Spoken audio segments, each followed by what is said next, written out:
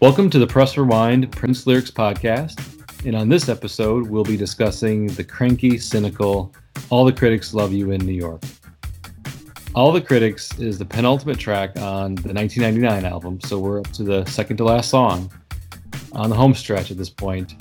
And joining me to talk about the lyrics to All the Critics Love You in New York is Leslie Ballard. Hi, Leslie. Hey, Jason. Good evening. Good evening to you as well. Welcome to the show. Since this is your first time on the podcast, can you maybe give the listeners a little bit of a background on yourself and your connection to Prince and where that all got started? Sure. Thanks for having me here, first of all. It's an absolute pleasure and an honor. You're welcome. So I'll just go ahead and give away my age to make some of this make sense. I'm 41 years old, and I first became acquainted with Prince when I was about 4, which, strangely enough, was right around the time of 1999 album. My mom was a single mom. It was just the two of us, and she had the tape of 1999, and she had a little 1972 Triumph TR6 convertible. It was red, and we would pretend that it was a little red Corvette and, drive around and listen to that song. So that was my first real exposure to Prince. I mean, I was only 4, so I was too little to have understood or even known about, Dirty Mind or Controversy or anything like that. But I was an instant fan, even as a 4-year-old. And then later on, as the years went on, I remained a fan. But I kind of, over the years got into other things. I got into hip hop, various other types of music, and really kind of reconnected with Prince around rave. And then later on, I then ended up a broke college student and didn't really have the money to buy a lot of albums and concert tickets and things. So I sort of fell away a little bit again, and then reconnected with Prince once more around Rainbow Children musicology era.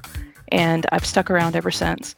I wasn't really very connected to the Purple community, so to speak, really until he transitioned. When he was gone, I somehow felt a need to connect in some other way, and the best way that I could find to do that was, through Purple Fam, so to speak. So have really become more connected with the community in the last couple of years than ever before. But that's my Prince journey, I guess I'd say. Okay. Yeah, I mean, actually, that sounds, I wouldn't say eerily similar to mine, but boy, there's a lot of parallels there. You're a few years younger than me, but we both really kind of connected to Prince for the very first time through the 1999 album. As I've mentioned in previous podcasts, I was a little bit older, but still I was still pretty young. And 1999, Purple Rain, Around the World in a Day. I mean, all basically throughout the 80s, I was very into him as well.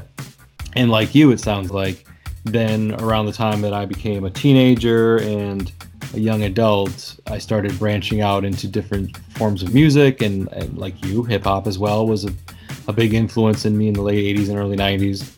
And then once I went to college and I started experimenting with different types of music. And so for me, the 90s were a big black hole when it came to Prince music. I knew he was releasing stuff. I saw it in the stores. I heard songs here and there, but I wasn't really buying his music so much in the 90s. And while I didn't reconnect with Prince at the rave era, it was more musicology and around that time. But that's our stories are kind of coming and going. How Prince is weaved in and out of our lives really kind of matches, my story matches yours in many ways, and vice versa. And also, like you, once he transitioned, it really felt like I had a very compelling need to really kind of speak to others about what him and his music meant to me throughout my life, even if it wasn't always the most important thing to me. It was always there, and Right. His music has always been there. And even if it was in the 90s, when I wasn't really buying his new stuff anymore, I was still listening to the stuff that really spoke to me back in the 80s and I had a lot of nostalgia for. So, I think we're both on this podcast today because of that need to kind of reconnect and connect to other Purple fans. So thanks for joining, and thanks for agreeing to be on my podcast, Leslie. I appreciate it. Sure. Thank you. All right. Well, now that you've shared your story and I've shared mine again, I think we're probably going to get started talking about All the Critics Love You in New York. So before we get started, though, Sounds talking good. about the lyrics, I thought I would provide maybe a little bit of background or historical context that may be helpful for anybody thinking about where Prince's mind might have been at. I mean, of course, we're not Prince, so we don't know. But what I think of when I hear this song, I think of where he was in his career around this time. So, like in 1982, he had released 4 albums up to this point, and he was somewhat of a critical darling. I mean, Dirty Mind was a breakthrough from a critical standpoint, and it made a lot of year-end lists in 1980, best of lists, various publications and critic lists around that time. Controversy maybe didn't get quite the same reception, but it was still favorably reviewed overall, I feel.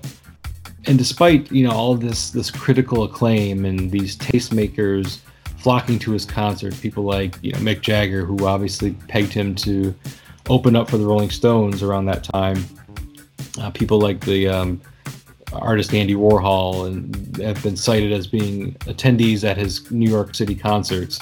All of this critical acclaim wasn't translating to chart success. Right. So now it's 1982. He's got 4 albums under his belt. He's got a cult following. A lot of people dig his music, but it hasn't translated and it hasn't crossed over. So maybe now he's looking at this whole new wave and post-punk and art rock scene coming out of New York at the time, and thinking to himself, well, that's all great. I've got all this critical acclaim and I've got all these people behind me, but what good is it doing me if no one buys my records? And so Right. I think of that like kind of where he was at maybe in his career when he wrote this song. And I just wanted to mention that just for a little bit of context. Yeah, I think you're spot on with that analysis. We don't know exactly when this song was written. We know it was recorded early '82. Yeah. At Sunset Sound, I think. We don't know exactly when it was written, but we know at least what was going on in a couple years before it could have been written. And I think what you're saying, lines up entirely with what that's likely to be. Yeah, and like I said before, I led off with this. We're not Prince. We can't know exactly what he was thinking, but to me, it makes sense in some ways, and that's kind of like the whole purpose of this podcast, is to kind of try to figure some things out, at least for ourselves. Whether or not we're right or wrong really isn't the point. It's just to kind of give a little bit of insight, maybe, that others may not have thought of, or at least to work it out between myself and maybe my guest. At least the two of us can work it out. Sure.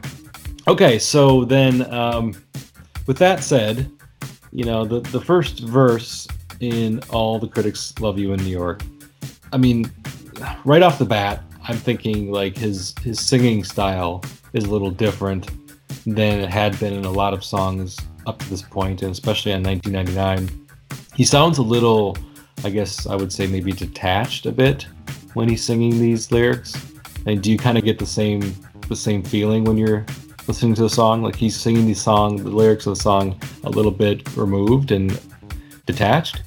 I do. It sounds very new wave to me. And, we know that he was a huge fan of artists like Gary Newman. In some ways, I think that especially even verse 1, and I know we'll get there in a second, but it's kind of a tongue-in-cheek critic of new wave, or critique of new wave. And the vocal style feels like that to me. Like he's giving a nod to that sort of genre. Yeah, I mean, you could even call it a little bit of proto-rap. Like what's that Blondie song, Rapture, where Debbie Harry does the rapping in Rapture, and it's a little bit like monotone, and she has her own style in that song, and it's a new wave / hip hop combo, and in some ways you maybe could even say that the song he attempts to do that a bit. But yeah, I totally get a new wave vibe when I hear this song, and at the same time, we kind of both agree he's critiquing it a bit, the whole scene, the New York scene at the time. And this first verse, it sounds like he's being a little sarcastic. You can dance if you want to. All the critics love you in New York. You don't have to keep the beat.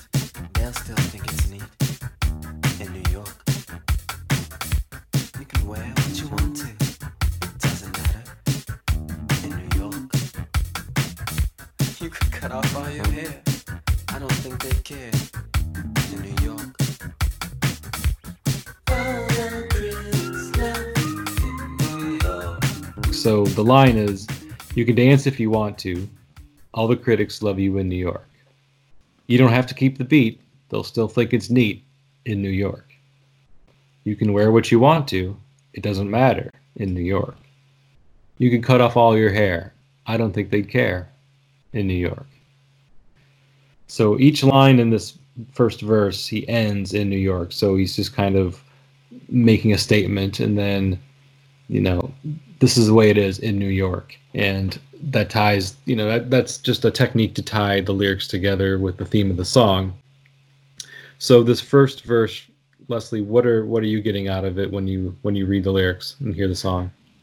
Well, one of the things that I've always noticed and appreciated about Prince is that he often wrote about and even acted out in his life dualities, sometimes even contradictions, where, God and sex, for example, some people would consider that a duality or contradiction. But in this song, to me, verse 1 and verse 2 are sort of like that. And verse 1 I see as, like you were saying, that, sort of cynical, sarcastic, however you want to put it. But he's saying, to me, you can be kind of banal, unskilled, rhythm challenged, have bad hair, and the critics will still love you. You don't have to be any good at what you do. And to me, that's almost, this period of time was peak new wave, especially in New York. And, we mentioned that before, but to me, this sounds kind of like an indictment of some of that. For a while, new wave was an absolute critical darling, no matter if it was any good or not. If you, had a certain scent style, or if you were British at a certain period of time, you were going to be the top of the charts. The other thing I hear in this verse is maybe a little critique of New York and its need for trends in general, chasing trends, especially around that time. That's sort of, in a nutshell, the way I hear verse 1. Yeah, that's I kind of have the same notes that I put down myself. It's like you don't really need to have talent or skill to be a critical darling at this time, especially if you're part of that scene, if you're in the scene itself. And the scene, of course, is in New York City. Just wear the right clothes, look the part, look and act the part, and you too can be a critical darling. Right. That's basically how Prince is kind of saying it. And like you said, a little bit of cynicism in these lyrics to say these lines, and basically saying you don't have to have skill, you don't have to have talent. Just be part of the scene, look the part, and you can get the same kind of critical acclaim that somebody as talented as Prince was getting at the time. Right. He never says, he never mentions his own skill. He's talking in this first verse, at least. He's talking about other people, and and the whole chasing trends, and how New York City was a trendy place for the art rock movement and new wave movement and punk. It came out of England, but then we had a lot of punk bands in New York City at the time that were breaking big or had broken big in recent past, a few years prior. We've seen this throughout musical history. You had the British invasion, where everybody coming out of England was popular, and you had the Seattle grunge scene in the 90s, and then there was even a New York resurgence in the early 2000s with bands like The Strokes and Interpol and stuff like that. Yeah. So It's all been cyclical, and he's just obviously speaking to this one point in time, but nothing's really changed so much. Right. It's just maybe sometimes the city changes and the scene changes, but the overall approach to chasing trends has always been there, and it seems to be always will be. I noticed something else in this verse too. I was listening back to this song kind of in prep, and it occurred to me that Prince must have been listening to quite a bit of Axis Bold as Love by Jimi Hendrix around this time. Yeah. There's a line in If 6 Was 9 where he says, "If all the hippies cut off all their hair, I don't care." And then there's the line in verse 1 of All the Critics that says, "You could cut off all your hair, I don't think they'd care."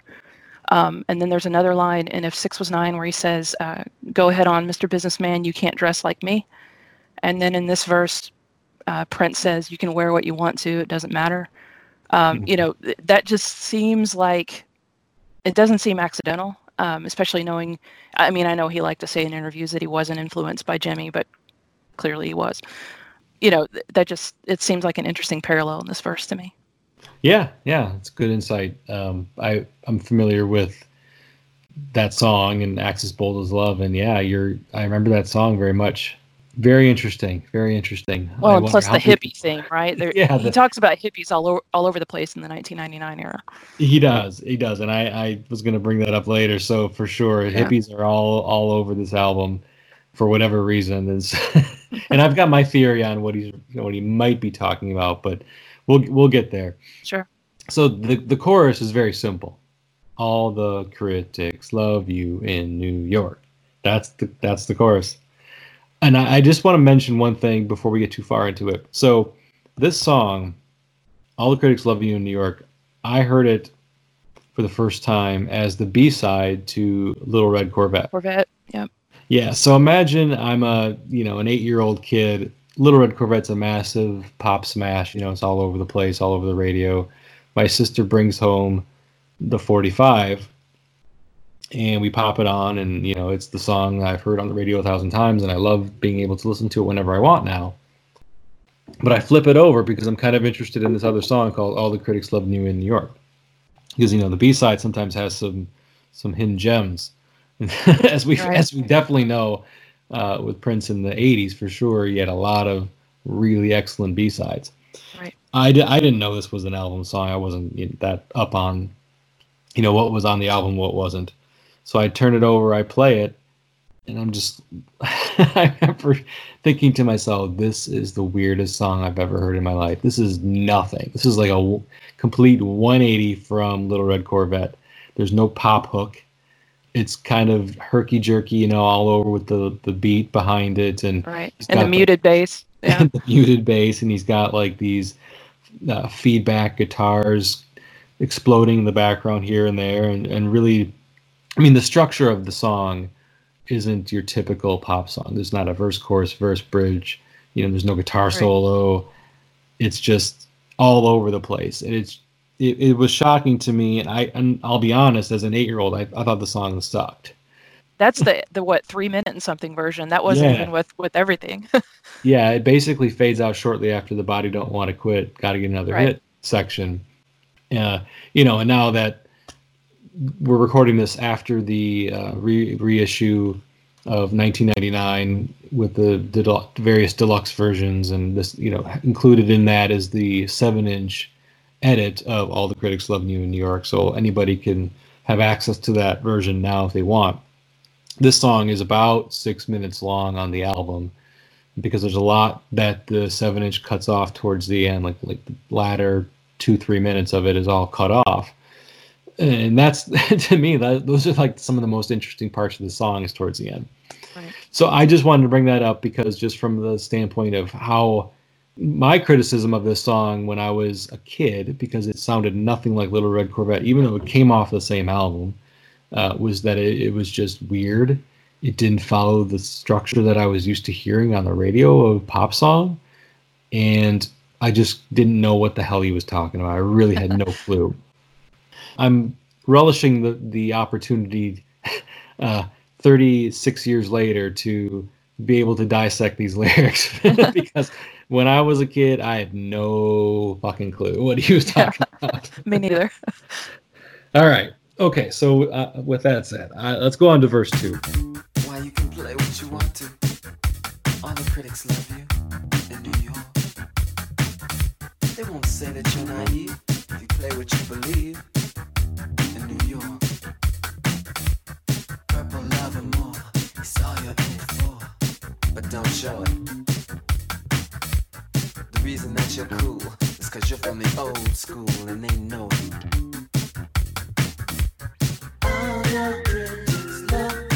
So verse 2, he says, "Why you can play what you want to. All the critics love you in New York. They won't say that you're naive if you play what you believe in New York. Purple love amour is all you're headed for, but don't show it. The reason that you're cool is 'cause you're from the old school, and they know it." This one, as you said, talking about duality between the verses, here he does seem to be talking more about actually having talent, being able to play from the heart, not being a poser, essentially in Right. some ways, saying, you have integrity. You're on the scene because of you earned a spot here, not because of how you look or what you know, riding coattails or something along those lines. Like artistry having a piece of your critical acclaim in New York. Is that kind of what you get out of it as well? Yeah, the first verse is, to me, basically to sum it up, the critics will love anything, even crap. Yeah. This verse is more about, the critics will love you if you're authentic, earnest, playing what you feel. So maybe the point is that the critics will love anything, like literally anything. Yeah. And I think that part of me thinks that when he's talking to the critics, a lot of the critics around Dirty Mind and Controversy were white writers. And I think that he didn't exactly think that they completely got him.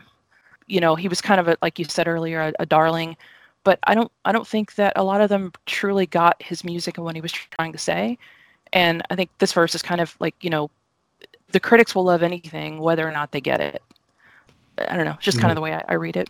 Yeah, or at least minimally, he doesn't think that they got it.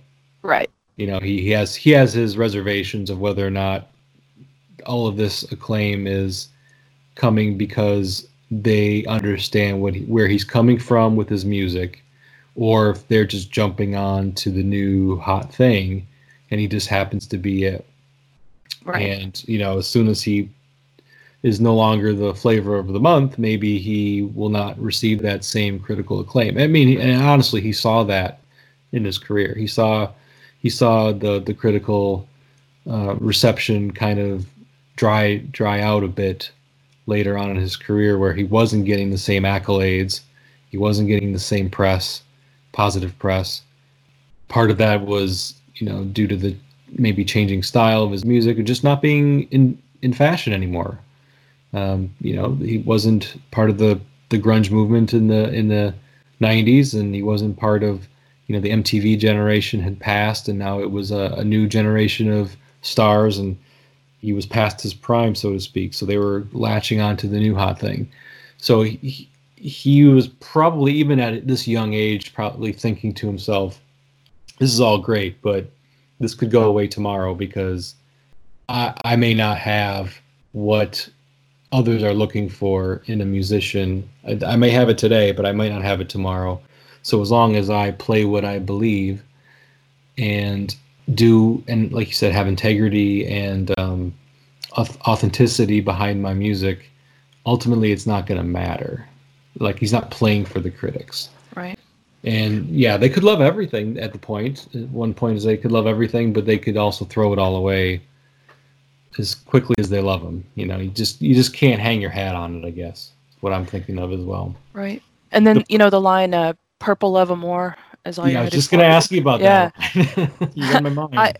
It kind of, to me, what you were saying leads into that. That era in many ways had already become and was increasingly becoming hyper masculine.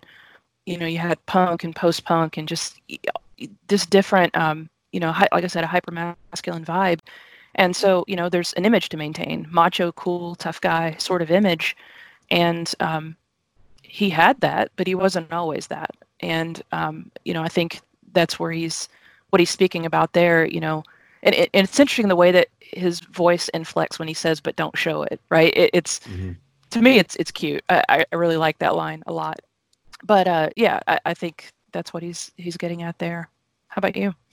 Yeah, the Purple Love Amore line is an interesting one. I think of it some ways like he's talking about purple love, because love and amour are kind of saying the same thing. Right. But it's also maybe thinking. I think of it some ways like purple love as being the thing that is being critically acclaimed, like his whole, like his vibe of purple love. I mean, I know at this point, 1999, he is just starting to integrate purple into his lexicon. He really didn't get a lot of that prior to this album. in this album he just mentions purple all over the place, and it's all over the album cover, and it's all into the lyrics. But in some ways, I could think that maybe he's talking about his scene potentially with Purple Love and getting away from maybe violent lyrics, or like some of the punk scene, which was, there was always like a hint of violence behind punk rock in some ways, where Purple Love kind of tells me it's more of a vibe of understanding and a vibe of togetherness and community, and it has more positive feelings, and so I get a little bit of that when I hear Purple Love. Well, and it could just be that he needed something to rhyme.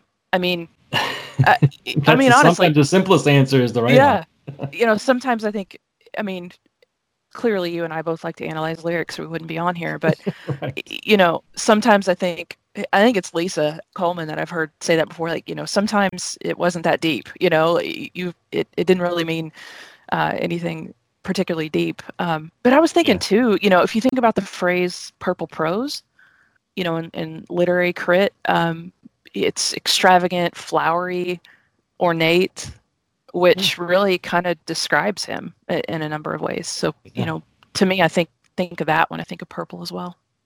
Very interesting. The last line from this verse talks about being from the old school is the reason why you're cool. And I just get from this, like, somebody who has experience and has paid their dues, not just an up-and-comer, like I had mentioned, riding the coattails of a previous scene or a previous artist who has put in the work, paid their dues, and that inherently kind of makes them cool as well. The reason why you're cool is because you're from the old school, and they know it. They know that you come from a different time where, and this goes back to the whole, anybody could be a critical darling in New York, because in verse 1, it's like he's talking about all these people who don't have skill and just kind of the up-and-comers, and you don't necessarily even have to have paid your dues to be loved in New York. And in verse 2, you talk about artistry and integrity and authenticity and paying your dues. Right. and that all equally will get you love in New York. So once again, the duality between the two verses. Absolutely. It's time for a new direction. It's time for jazz to die. 4th day of November. We need a purple high.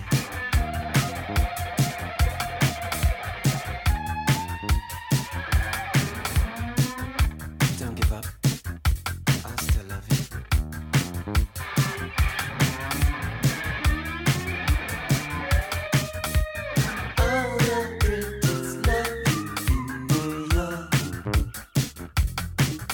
Okay, so then after the second verse, all the critics love you in New York, is the chorus again, pretty simple. And then he goes into another little section of I don't know what to call it. I kind of call it a continuation of the chorus. It's more of an extended chorus, because he kicks it off like he's going to start another verse. You can dance if you want to, which is a call back to the first line in the first verse. But then it's just more of the all the critics love you in New York. All the critics love you. All the critics love you. All the critics love you in New York. So that's still, to me, a little bit more of just like the same thing, just the chorus extended. Then after that, we get some new lyrics in what is maybe something like a bridge, where the lines are, it's time for a new direction. It's time for jazz to die. 4th day of November, we need a purple high. So here he's talking about changing things up, switching things up a bit. So just if I'm looking at each line, it's time for a new direction. It's time for jazz to die. I like that one. Amuses me a bit, because what's he got against jazz, first of all? And second of all, we know that he warms up. If he didn't like jazz in 1982, he definitely warms up to it. Madhouse is only a few years away. Well, and we know he really got into Bill Evans, around this time as well, with Lisa and Wendy. Lisa specifically, I think, bringing him a lot of Bill Evans, piano jazz type stuff. And then, not even Madhouse era, Parade is just a few years later, and it's super jazz heavy.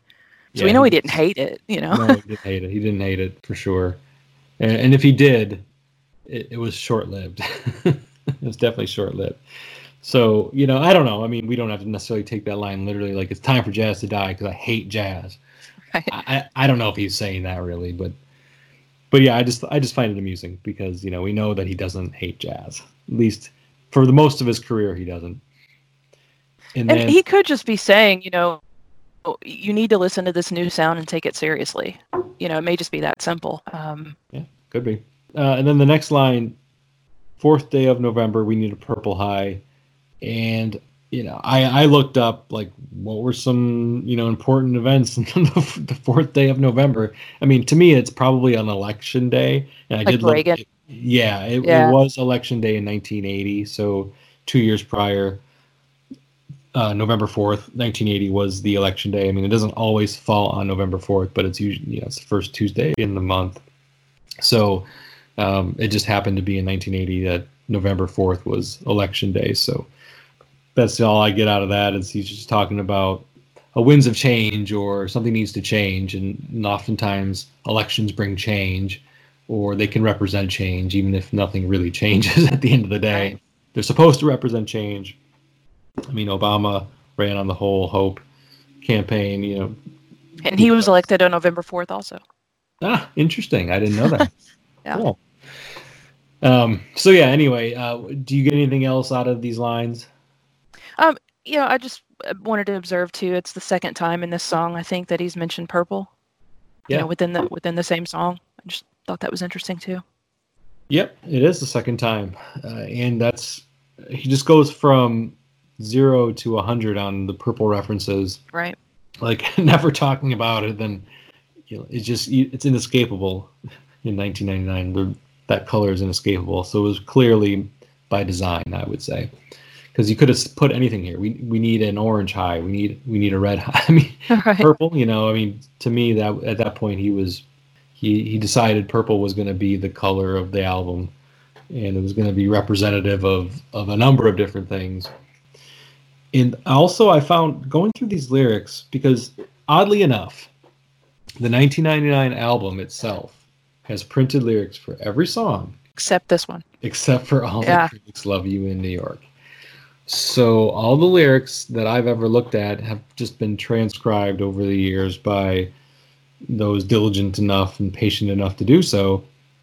The good news is that he sings most of the song in a way that makes it pretty clear to understand. So I going through and reading the lyrics while listening to the song simultaneously, I don't hear anything differently than what I've read online. So I feel like what's online is accurate or as accurate as possible. But there's a few lines in this song as I'm going through the lyrics, I'm like, wait, when does he say that? Because I just never heard it, either because it was kind of hidden behind a blast of guitar or sung so quietly that I just never picked up on it. In this one line where he says, "Don't give up, I'll still love you." Love you, right. I never heard that line, and I paid very close attention to listen to it. I'm just waiting for him to say it, and he said it. I'm like, whoa, I never heard that before. That's bizarre. To me, it is. I mean, had you heard it? I assume you had. I kind of had the same experience as you. But it was a few years ago. I was like, wait a minute, what? I was reading along to the lyrics and going, when does he say that? And had to rewind. So very similar experience with that line. It's very subtle, but it's definitely there. Yeah, it's super subtle. And there's one line later on that we'll get to shortly here that's even more subtle than this one. But don't give up, I'll still love you. Now that I know it's there, I'll always hear it. That's how it goes. But prior to me knowing it was there, I never heard it. So the "Don't give up, I'll still love you," I didn't put a lot of thought into that line besides just don't give up, maybe meaning in the context of this song, don't give up your artistry, don't give up, being who you are, doing what you believe, playing from your heart, that kind of thing. Don't give up trying to become successful in whatever it is you do. I can see that. Yeah. Yeah, I that's all I really get out of it. Like I said, because I just recently heard it for the first time, I haven't had a lot of time with that line in particular to digest it and think about it up further than most of the rest of the song. So, Anyway, if you have anything different you want to say about that one, now's the time. Otherwise, I'm going to move on.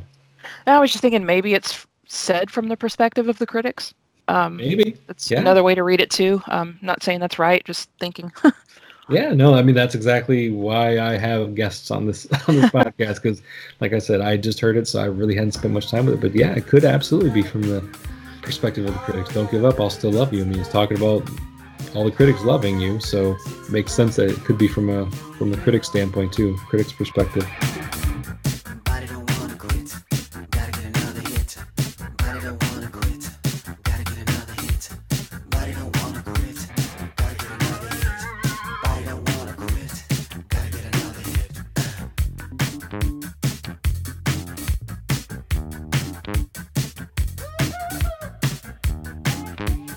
Okay, so then after the "Don't give up, I'll love you, I'll still love you" line, he goes back into the chorus. All the critics love you in New York, and he repeats that a couple times. Then he does the "All the critics love you, all the critics love you, all the critics love you in New York." At this point now, we get repeated 4 times. He says, "Body don't want to quit, gotta get another hit." He says that 4 times. "Body don't want to quit, gotta get another hit." Tell me what you think about this line. Do you have any thoughts on it in particular? What do you get from this line that's repeated 4 times here? There's 2 things that I see in here. One, a hit could be drugs, of course, or it could be a musical hit, a hit song. Yep. Knowing Prince's reputation for working nonstop, the latter to me is most likely, or at least that's how I like to interpret that. I can't stop working, I can't stop producing music. I got to get another hit. The other thing that I observe here, and this is maybe kind of subtle, but this sounds kind of like a nod to James Brown a little bit. That just the way it's paced, and I don't know, "Body don't want to quit." It makes me think JB. Yeah, that's cool. Yeah.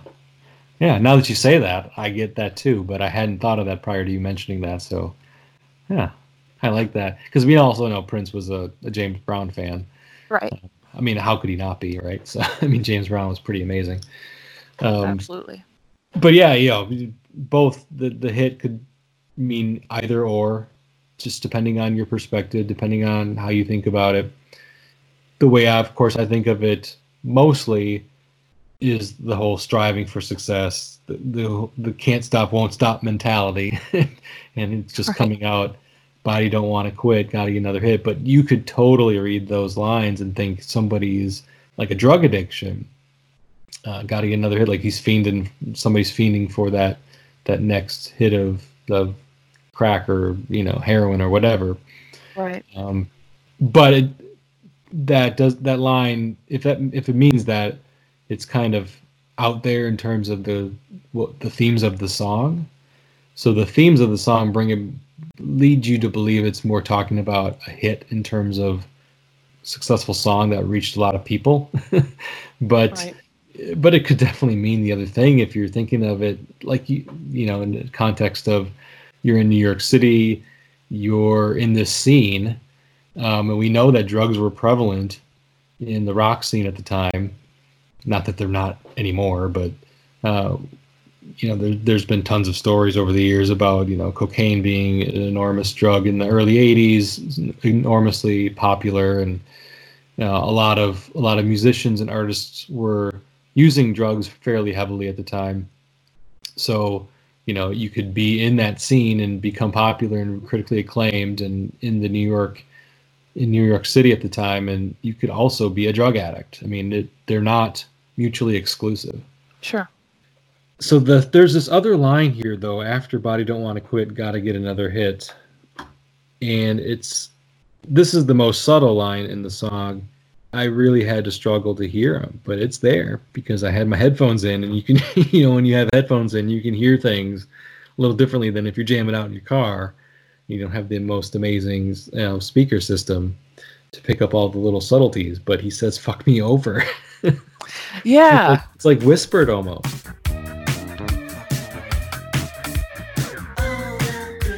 Yeah, I don't know.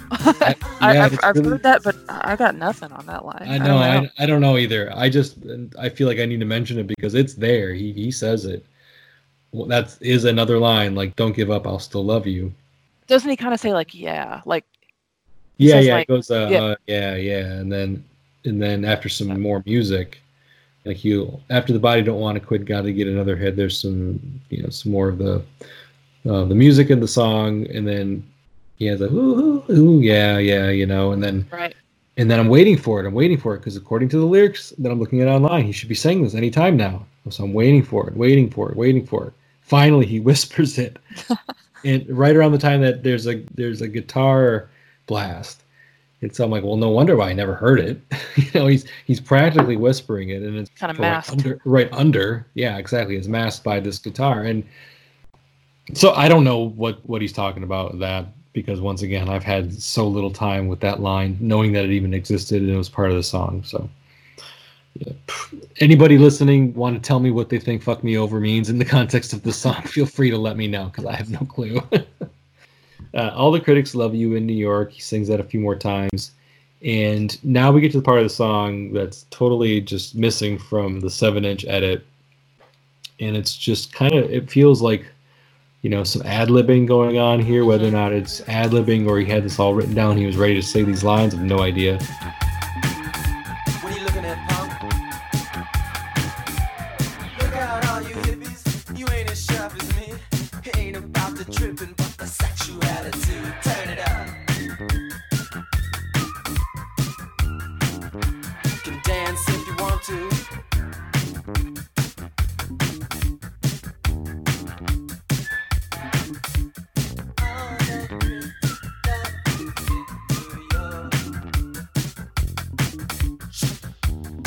He says, "What you looking at, punk? Look at all you hippies, you ain't as sharp as me. It ain't about the tripping, but the sexuality. Turn it up." Here, it's like I just get this image in my head, and I do this with a lot of lyrics of Prince's songs, and I've done this on previous episodes where I have, when I hear the song, especially since I've heard this song so many times over the past 36 years, that you just at some point you start to get like a picture in your head of what is happening in certain moments of songs. And the picture I always had in this is Prince is walking the streets of New York City, because he must be in New York, right? Because that's the song title. It's in the song title in the chorus. And he's just he's maybe walking down a seedy part of town, which I guess in the 80s was like most of New York City, or at least Manhattan. And he sees people, and he's maybe hanging out at CBGB's or something, and he's just like trying to pick a fight or something like that. What you looking at, punk? Yeah, like, I mean, maybe he didn't start it, but all we hear is Prince's side of it. What you looking at, punk? And then there's the hippie line that you had alluded to earlier. Look at all you hippies, you ain't as sharp as me. And I think you made the connection to the Jimi Hendrix song when he talks about hippies there, and it's kind of like the same thing, isn't it? Similar line. Yeah, yeah. In If 6 Was 9, he talks to Mr. Businessman saying you can't dress like me. But yeah, like we said before, there's a ton of hippie talk in the 1999 era. This song, of course, "Let's Pretend We're Married." Yep. "Extra Lovable," where he says, "You got something that would make many hippie mighty proud." Yep. I think he says it twice in this song. And, in this song, it sounds in many ways negative, but again, there's that duality there. He was definitely into the hippie aesthetic all the way through Around the World in a Day, even Graffiti Bridge, arguably. Anyway, little tangent there, but no, it's not. It's totally makes sense though, because I've had that same kind of thought process where I just get confused, because in some songs it sounds like he really has disdain for hippies, and it seems to be like he's dissing them in some ways, and then in other times you see his look, or see the sound or I should say maybe the themes of his songs would be embraced by the hippie movement, where it's all about love and sexuality and understanding and peace, and things that he really kind of embraced throughout his career. So it's like, why does he not like hippies? I mean, they seem to be on the same side of the coin. You know, they're fighting for the same things. So that's why it kind of goes back to something you had said earlier, where maybe it's just not so much literally the hippies, like, you know, the stereotypical 60s, 70s hippies. Maybe it's just he's just talking about the older generation, you know.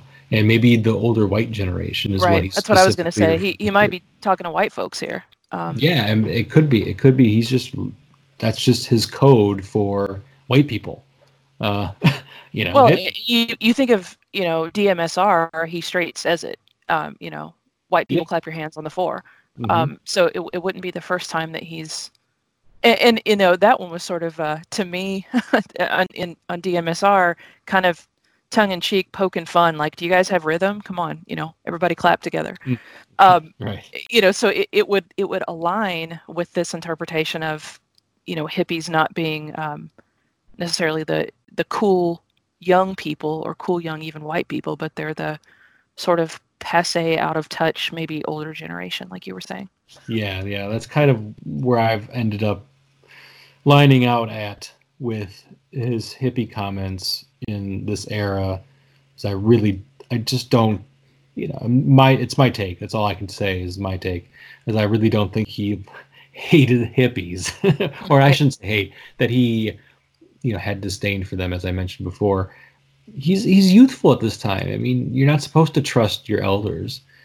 You know, you're not necessarily supposed to feel like the way that the previous generation is the right way. You've got your own way. You have to make your own way in the world, and you and your generation are going to do things a little differently, and you may be out of touch, and you may think that you're part of, you know, this critical movement and what's going on at the time, because you're in a position of power where you can say you will be successful, you will not be successful.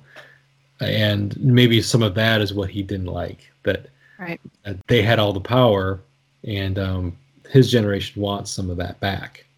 So who knows? But yeah, that's kind of where I ended up with that, with the hippies. He doesn't really talk about hippies much more after 1999. So it ain't about the tripping, but the sexuality. To me, that's just, you know, it's not about taking drugs, but because, you know, the hippies, that's what they were, once again, maybe stereotypically known for, is their rampant drug use and you know, being high all the time.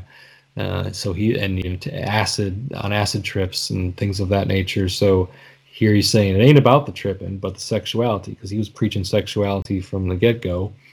Right. And on his previous album, he had a song called Sexuality, which was all about this new movement of sexuality as being all that you really need. So do you get anything besides that out of that line? You know, tripping, you know, I was a little kid back in the day, so I don't know, you know, if tripping had a dual meaning then, but nowadays it could mean, like, you know, people say, why are you tripping? Why are you acting crazy? Why are you bugging? You know? Yeah. Exactly. So to me, I kind of hear it that way too, but that could be, you know, hindsight and modern usage. I don't know if it was used that way then. Yeah, I don't know either. But yeah, it could. I just went straight to the drug reference just because he talked about hippies right in the previous line. So that's where I go with it immediately. But yeah, I mean, that's what it's all about, is looking at things differently. And tripping does have multiple meanings, especially now. After this little section where he's kind of yelling out, he repeats another line. You know, he starts repeating lines of the chorus and of the, what I called the extended chorus earlier. You can dance if you want to. He says that again. All the critics love you in New York. He says that again, and then we start to get this high-pitched synthesizer squealing that's supposed to mimic, like, you know, like a police siren. Sirens, right? Yeah, sirens of some sort, ambulance or police or something. He's definitely masturbating.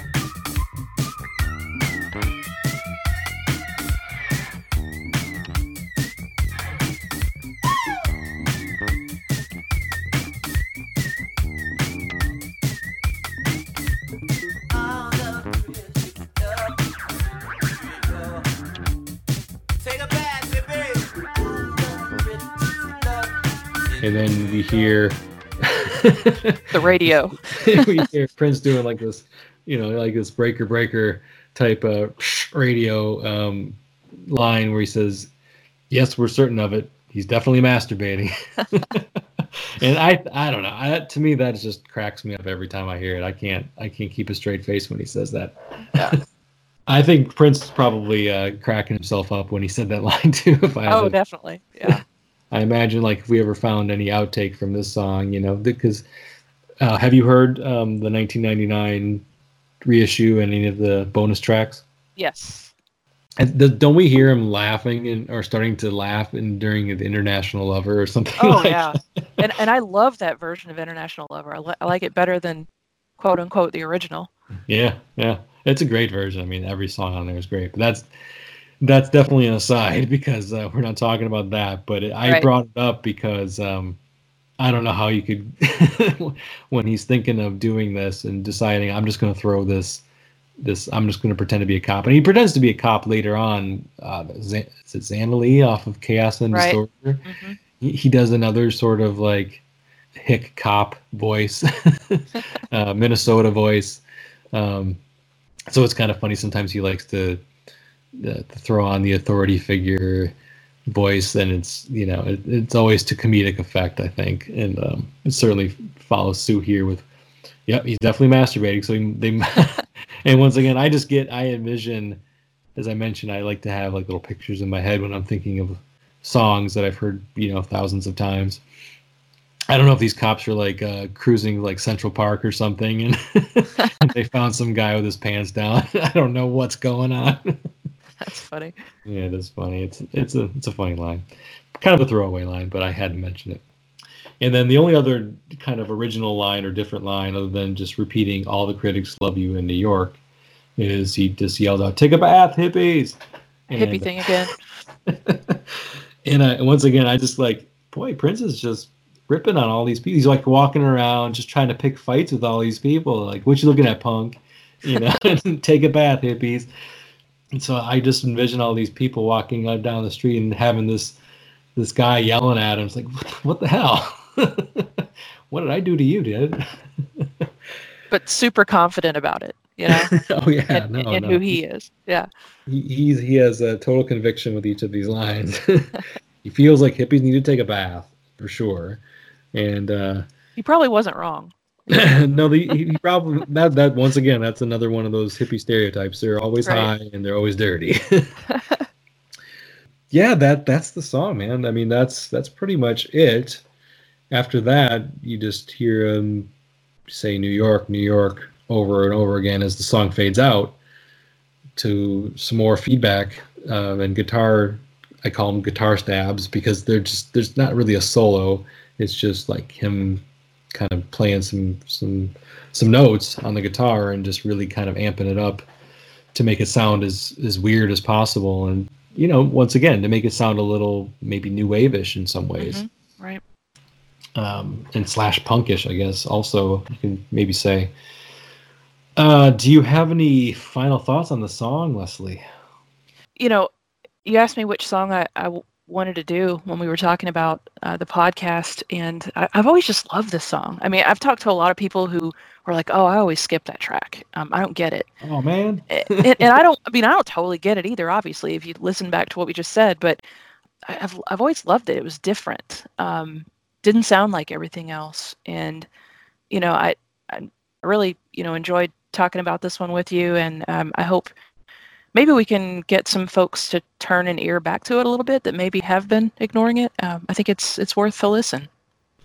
I 100% agree with that. I completely ignore my 8-year-old self and his original opinion of the song as being crummy, because I've certainly changed my tune on it over the years, and I just wasn't ready for it. I mean, this is a dense song. It's not poppy. There's barely a chorus, and you have to have some life experience to kind of even begin to have any clue what Prince is talking about in this song. Right. And you have to be a fan. I think it really helps to be a fan of music and kind of understand a little bit how popular culture works and trends work, and how sometimes it feels like things change. And as you know, you mentioned you're 41, I'm 44. We've seen lots of trends over the years. We've seen things come and go.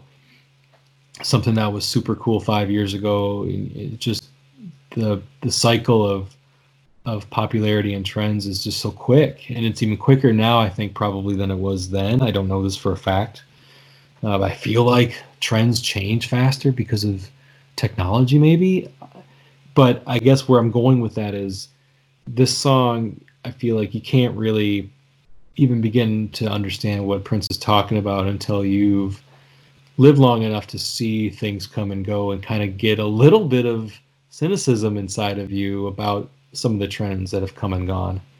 You're like, do I jump on this trend because it's going to go away? Nah, I didn't really like that one. I'll wait for the next trend, you know? You can do that Right. after having some time, the luxury of time. And as a child, you just can't really comprehend what he's talking about. You have no frame of reference. You've never been really critiqued on anything. You know, if you've done anything artistic and have somebody critique it, it's kind of probably a really tough pill to swallow because it's art. So to have somebody critique your art is, I imagine, pretty difficult. And so at this point, Prince was fortunate enough to have been on the favorable side of a lot of those critiques. But I think he was also wise enough to know that he's probably had seen the same thing with some of his favorite artists growing up. Maybe were no longer being looked at as the amazing artists that they once were. And he probably foresaw that there was always a potential that could happen to him as well, and wanted to kind of make a statement about that ahead of time in lieu of that happening, because he was still a critical darling at this point. But Right. I think he was also cynical about it too. Right. I think it's worth mentioning too, kind of, I guess, my final thoughts. He clearly didn't see this as a throwaway track, because he performed it live like all the way through probably 2015 even. And, you know, a version of it was on Indigo Nights. What was it? All the Critics Love You in London, I guess. Yeah. On that one. Because he was known to, you know, change the city in later years, I suppose. But, you know, he performed it for years live. And, you know, there were a lot of tunes that never really got performed live. So he certainly put some value on this track. So, you know, back to what I was saying before, I think it's worth a listen. I agree. People should pay attention to the song, and I understand why they don't, because it is a little out there. But there's a lot of good in this song, and it makes me smile. I get a kick out of the whole song. It's not as serious, I think, in some ways as it maybe.